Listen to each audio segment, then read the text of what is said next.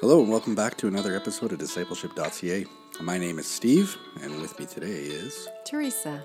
Thanks for joining us as we have another discussion with the hope, prayer, and goal of encouraging you in our daily walk of faith and journeying towards Christ likeness as we explore Scripture, faith, and the Christian life, as well as what Jesus is teaching us on our journey of faith.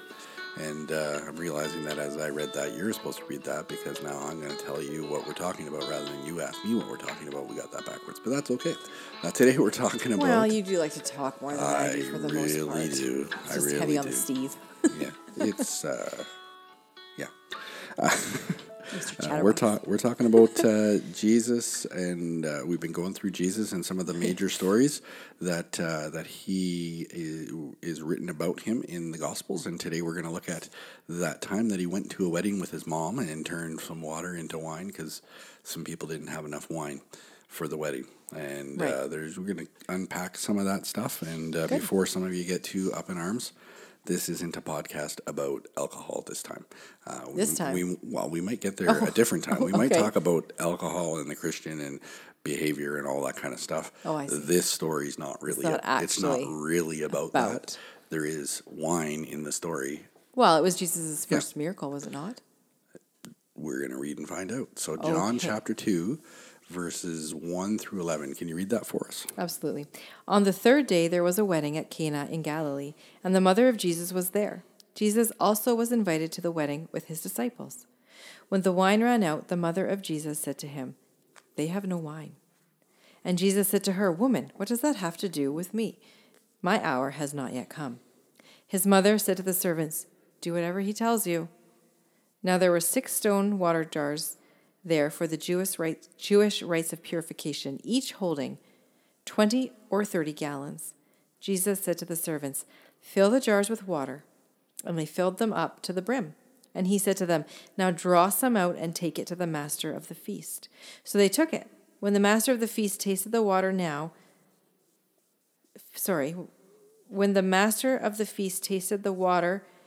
became wine, and did not know where it came from, though the servants who had drawn the water did know. The master of the feast called the bridegroom and said to him, "Everyone serves the good wine first, but when people have drunk freely, then the poor wine. But you have kept the good wine until now." This, the first of his signs, Jesus did at Cana in Galilee, and manifested his glory, and his disciples believed in him. Mm-hmm. Yeah, so we get this first story, and there's so many layers to kind of try to unpack in all of this. But one of the first things really that we need to think about is of all the symbols that God uses to represent his relationship with us, marriage is actually one of the most frequently used, right? Jesus calls himself the bridegroom, calls the church the bride. He talks about this metaphor oftentimes in Scripture of the groom pursuing the bride. There's this wooing kind of thing. But unlike traditional wedding vows, our relationship with Jesus as the bridegroom doesn't end with death, right? He's actually, it's an eternal kind of thing. So as we kind of unpack this, there's a bit of wedding imagery, there's a bit of wine imagery, and there's a bit of Jesus and Mary, his mother, and the changing of the relationship here. I can just imagine, we have 2 sons. I forgot that the dog was in here. And you just annoyed her and made her move. I don't. She's annoying, noisy dog. Well, she's. Yeah. I think it's. Anyway, sorry. I can just imagine how as a mother, you're like go up to your son, put your arm in his arm, and kind of be like, okay, like they have no wine. Yeah. I know you can fix this. Can you just fix this? Like these are good friends of ours. We're all here. Yeah. Can you just make this good? Can you just make this right? Oh yeah, we're actually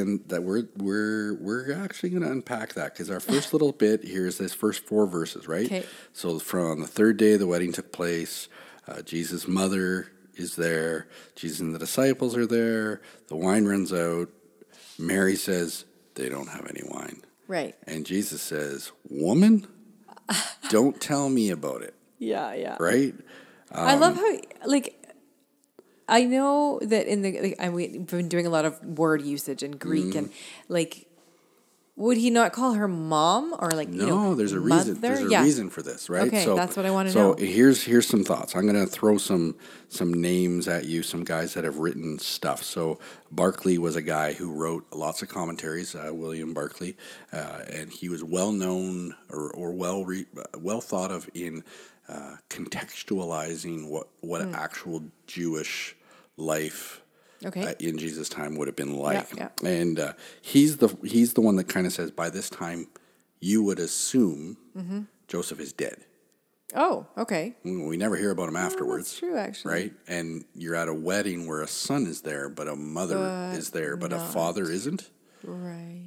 So they probably didn't travel a super long way. Okay, so Mary's a little bit older. So she was pretty young. Yeah, she was young. Jesus. But she'd be like 45-ish. So that's so young still, yes. Right? But the idea here is Jesus is saying it's not yet my time. Right.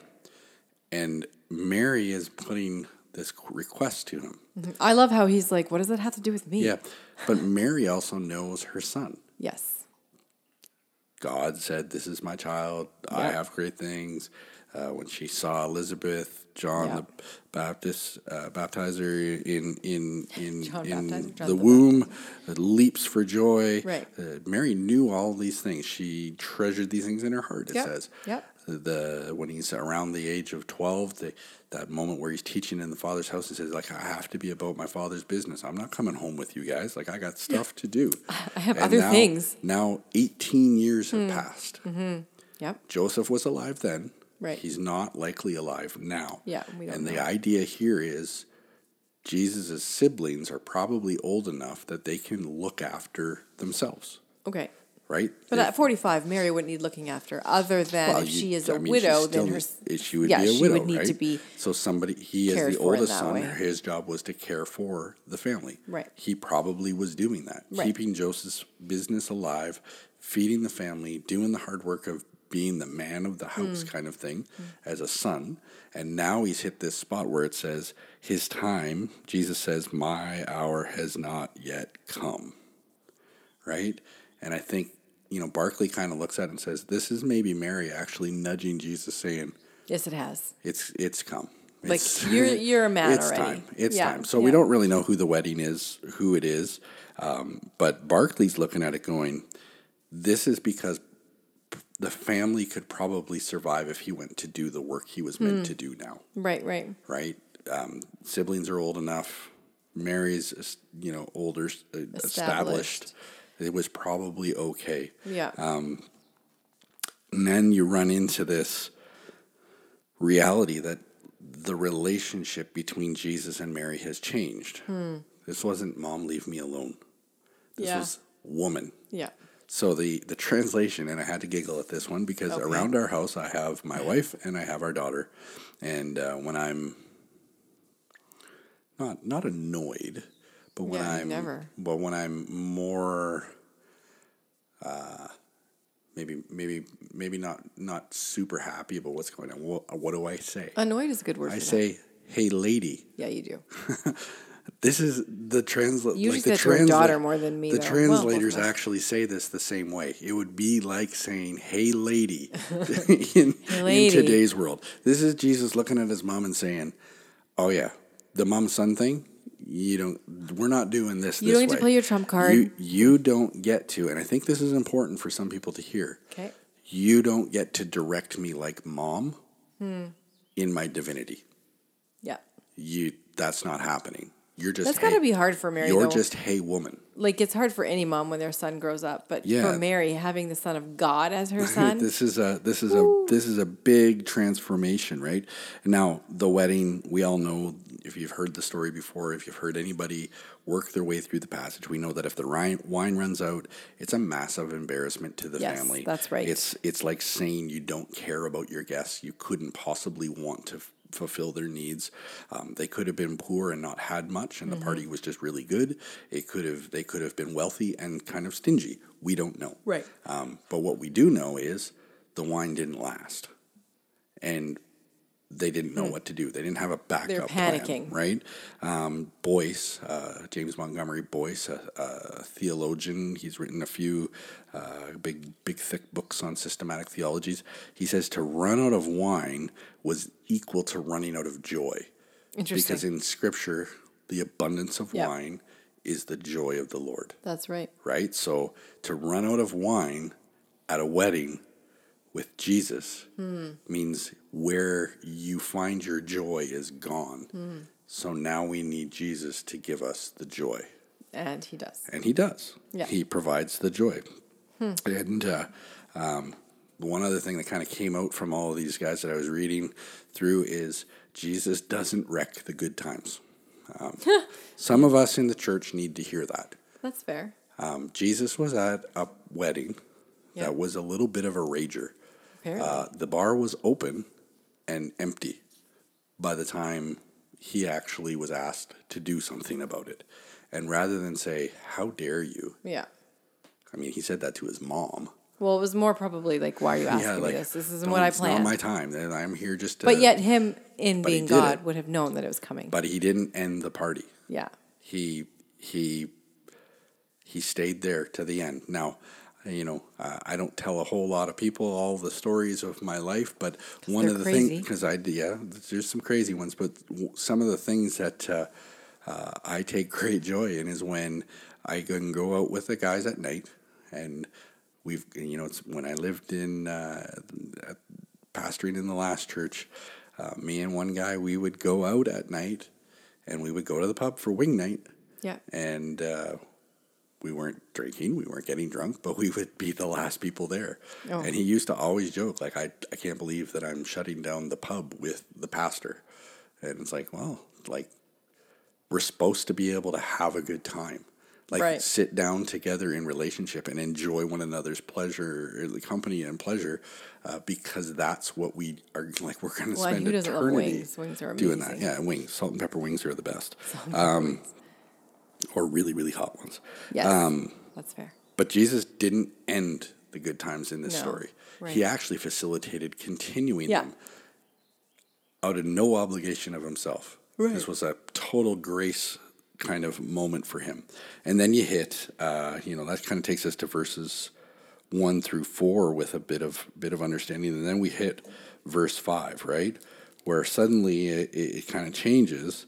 And Mary doesn't seem to have permission to say this. No, as I was reading that, I was like, I love it. But then just kind of looks at the servants and says, do whatever he says. That's such a mom thing, though, hey? Like, so Mary doesn't quite hear, right? And this would be human nature. Oh, yeah. I'm not done being your mom. I don't care that you're 30. That's right. Right? You're my kid. And you're my kid. You're always going to be my kid. Like, so maybe this is one of Mary's relatives, and this affront would be partly hers, because maybe that's just the way it is. So maybe this is like she's aunt or something. Like, I don't know.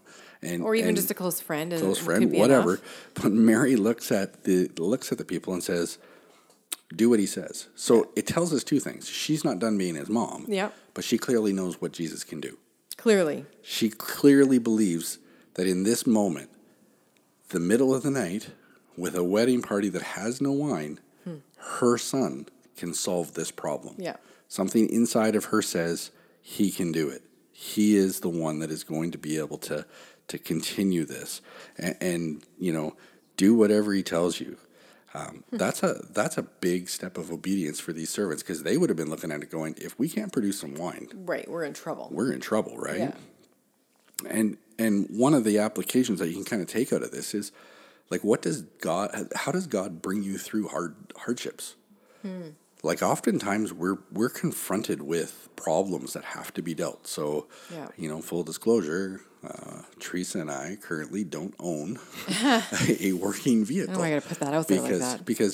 Because somebody was driving a vehicle and the motor blew up, and then somebody was driving Same somebody was driving a vehicle a few weeks later and blew up another motor while he was on the way to go get a new motor for the other vehicle. Wasn't said person's fault. I think it just was the end of the life of those motors. Yeah. I mean, the one vehicle is older than all of our kids, so, like, come on. Yeah, no, yes, it was just you loved it. It is a 25-year-old truck, yes, but then loving it, now we sit in this place where Neither one of us really wants to go get a new vehicle. I just don't. And yeah. we absolutely can. It's not I a know. problem. We have to just go do it. I just want one and that sometimes works. that's exactly what has to happen. Here is Mary saying, just do what he says. Just do it. Just do it. Just, like sometimes obedience comes down to just do what Jesus says. Yeah. And which is seriously. a good thing. His servants, I know you're freaking out because there's no more wine. Just do what he says. It'll be okay. It's probably not going to make any sense, but just do it. Likely not going to make any sense. Right? Not the whole, probably Right? not. So then we get down to verses 7 to 10. Yep. If I can get my phone to open up. Jesus right? said to Fill the the jars servants, with yep. the water. Yep. Fill them to the brim. Now take some out to the headmaster, and they did. And when he tasted the wine or water after it had become wine, he did not know where it came from. Though the servants who had drawn the water knew, and then he called the groom. Right, this turns into everybody's got to get involved, and That's told just them normal, everyone isn't it? sets out the first wine first, and the people are drunk, and then the inferior. But you've kept the fine wine until now. So first off, I love how it says right in there. It just says after they have drunk freely. They didn't say they are drunk, but obviously that is what it is implying. the CSB says are drunk. I was reading the CSB. You're reading the ESV interesting. says drank freely. Drank freely. Drunk freely. Drunk freely.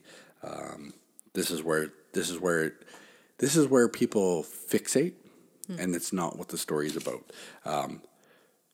Wine is at the wedding. Everybody kind of pretty much agrees that as the Jewish people were a conquered people by Roman law, they by law had to dilute their wine because the Romans didn't want drunkenness to be a problem to police. All right. For lack of a better term to say it. So they were forced to dilute wine at a one part wine, 2 parts water. I knew they did it. I didn't know that's why. At a minimum, right? So gross. So it's like the watered down juice we used to give our kids when they were little. Yeah, kind of. Gross. But if your wine back then had the same kind of alcohol content as it does now, you would be drinking wine that has about the same power as beer right now. So if that makes sense. Interesting. So still Do you completely. think it was though? I don't know. Still completely able, if it worked that way, to get drunk on it. I don't know. There's really no biblical thing that says how long did they ferment this stuff for. Yeah, that's fair. And that's how you get the alcohol content plus the sugars and all that blah blah blah blah blah. Yeah, I don't know how that works. That's not what mathematical. That's not what the point is. Equation. The point here is the headmaster of the banquet says, "Where did you get this from? Yeah, this is the best stuff." Yeah. People don't save the best to the end. And by best, it doesn't mean more alcoholic. By best, it means it tastes better. Yeah. It's better. It's got better flavor. It's got better smell. It's better. Yeah. It's better wine. And also remember, these people had already been drinking. So for them to understand that they've already got something better than what they've already drank all of. Yeah. You can assume that maybe their palates aren't the cleanest at the moment. So this stuff had to be substantially better than what they were used to. And Jesus made it. So one of the things that you can take away from this is the same power that makes the grapes and provides the juice and causes the fermenting and the chemical reaction when you put all that stuff together to make wine over months, over weeks, time, years. Yeah, decades. Just did it in moments. Yeah. Filled it up with water to the brim so that nobody can say that I added something or there was some kind of trickiness or we didn't do this half and half water with wine. This was water. Yeah. Water, nothing else. And the servants did it. Jesus didn't have his hands in there to do anything so that people could say, hey, he did something when we weren't looking. This was, you put the water in there. Yeah. You take some of it to them. You watch them drink it, and then we'll see what happens. This is miraculous, right? Yeah. Jesus isn't trying to trick us with his abilities and to reach into our world and do the miraculous. He isn't trying to be like, a slick wizard or magician or an illusionist or whatever, however you want to say this. Right. This is the reality of our Savior who has divine power and authority in this world for our betterment. Yeah. Right? Like he literally wants us to have a better wedding feast. to the point where, well, this person to have a better wedding feast. So he gives them better wine. Right. So that they can celebrate longer. Yeah. So that they can enter into the bonds of marriage, which being in the bonds of marriage help you to understand what it means to be in the family of God. Once you understand you're being in the family of God, you understand how we're supposed to act in the midst of all of that. Right. This is what discipleship is actually about, is being a good bride, right? Mm. It's not just about the bridegroom having to do everything, but it is also about us being a good bride. Yeah. And you don't learn those things until you enter into them. It's just part of the way it works out. Then you get all the way down to verse 11, which, again, I'm reading from the CSV. It says, Jesus did this, the first of his signs in Cana of Galilee. He revealed his glory, and his disciples believed in him. I find that interesting that that's where it says the disciples, they've already given up everything to follow him. Yeah, but see, that was a thing, right? That was a deal in Jewish culture, was there were rabbis that had followings. John had a group of people, right? They would follow these different schools of thought. But all of a sudden, there's something different about what he did here. Mm-hmm. There's something, the way that this happened, the disciples are looking at it going, hey, this is a miracle with some pretty dramatic results. This is a miracle that says, hey, the joy of the Lord and the kingdom of God has come near. And that's seen in the abundance of wine. And so they're starting to see this Jesus is different. This Jesus actually has the power and authority that he's alluding that he has. He might actually have it. Right. And so now they're starting to say, wait a minute. Hey, we want to follow this guy and figure him out some more. This is what discipleship is actually about. It's following Jesus and figuring out more about him. Even when you've already surrendered your heart to him, or he's revealed himself so that you can say that you're a believer in Jesus, that he's transformed you with his power and authority, we still have to walk with him and figure it out. Right. We still have to learn and journey and work through all of these things. That's why you don't just read the Bible once and go, got it. Yeah, that does not work. We have to keep going back through it. That's why we continue to pray day in and day out. It's a process that we learn. It's a habitual thing that we keep going. The water was just water when it started, right?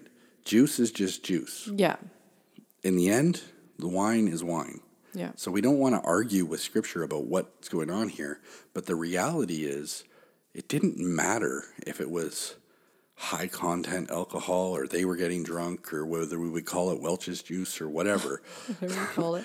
They called it wine in the Bible, so we can assume it's wine. Yeah. If it's alcohol. The watered down wine the way the Romans were telling them to do it and was the cultural norm at the time, that's what it was. If it was high test, huge octane, grossly fermented stuff, tipping my hand as to whether or not I like grossly fermented wine, I don't. It doesn't matter. No. The point is Jesus made something better than any man could do because he's the sovereign Lord. He's the one that's got all of that in his hand, right? It was good wine, and it means it tasted good. It was high quality. It smelled right. It was perfect. And that's what Jesus is at work doing, is perfecting each of us in what we do and how we think and how we act as he's at work in us through the Holy Spirit. And the whole idea of the wine appearing first as his first miracle, this is Jesus saying the kingdom of God has come near and the joy of the Lord has come near. Pay attention to that. That's what we seek, is the joy of the Lord. This is what I'm going to be revealing. And the kingdom of God. Well, guys, thanks for joining us for our conversation today. If you've enjoyed the podcast, you can always subscribe, leave a like or comment on our social streams, or even tell others about us. We appreciate any help in getting connected to people who are interested. As always, you can find us online at Discipleship.ca and on Facebook and Instagram. Have a great day, and I hope you can join us next time. Until next time.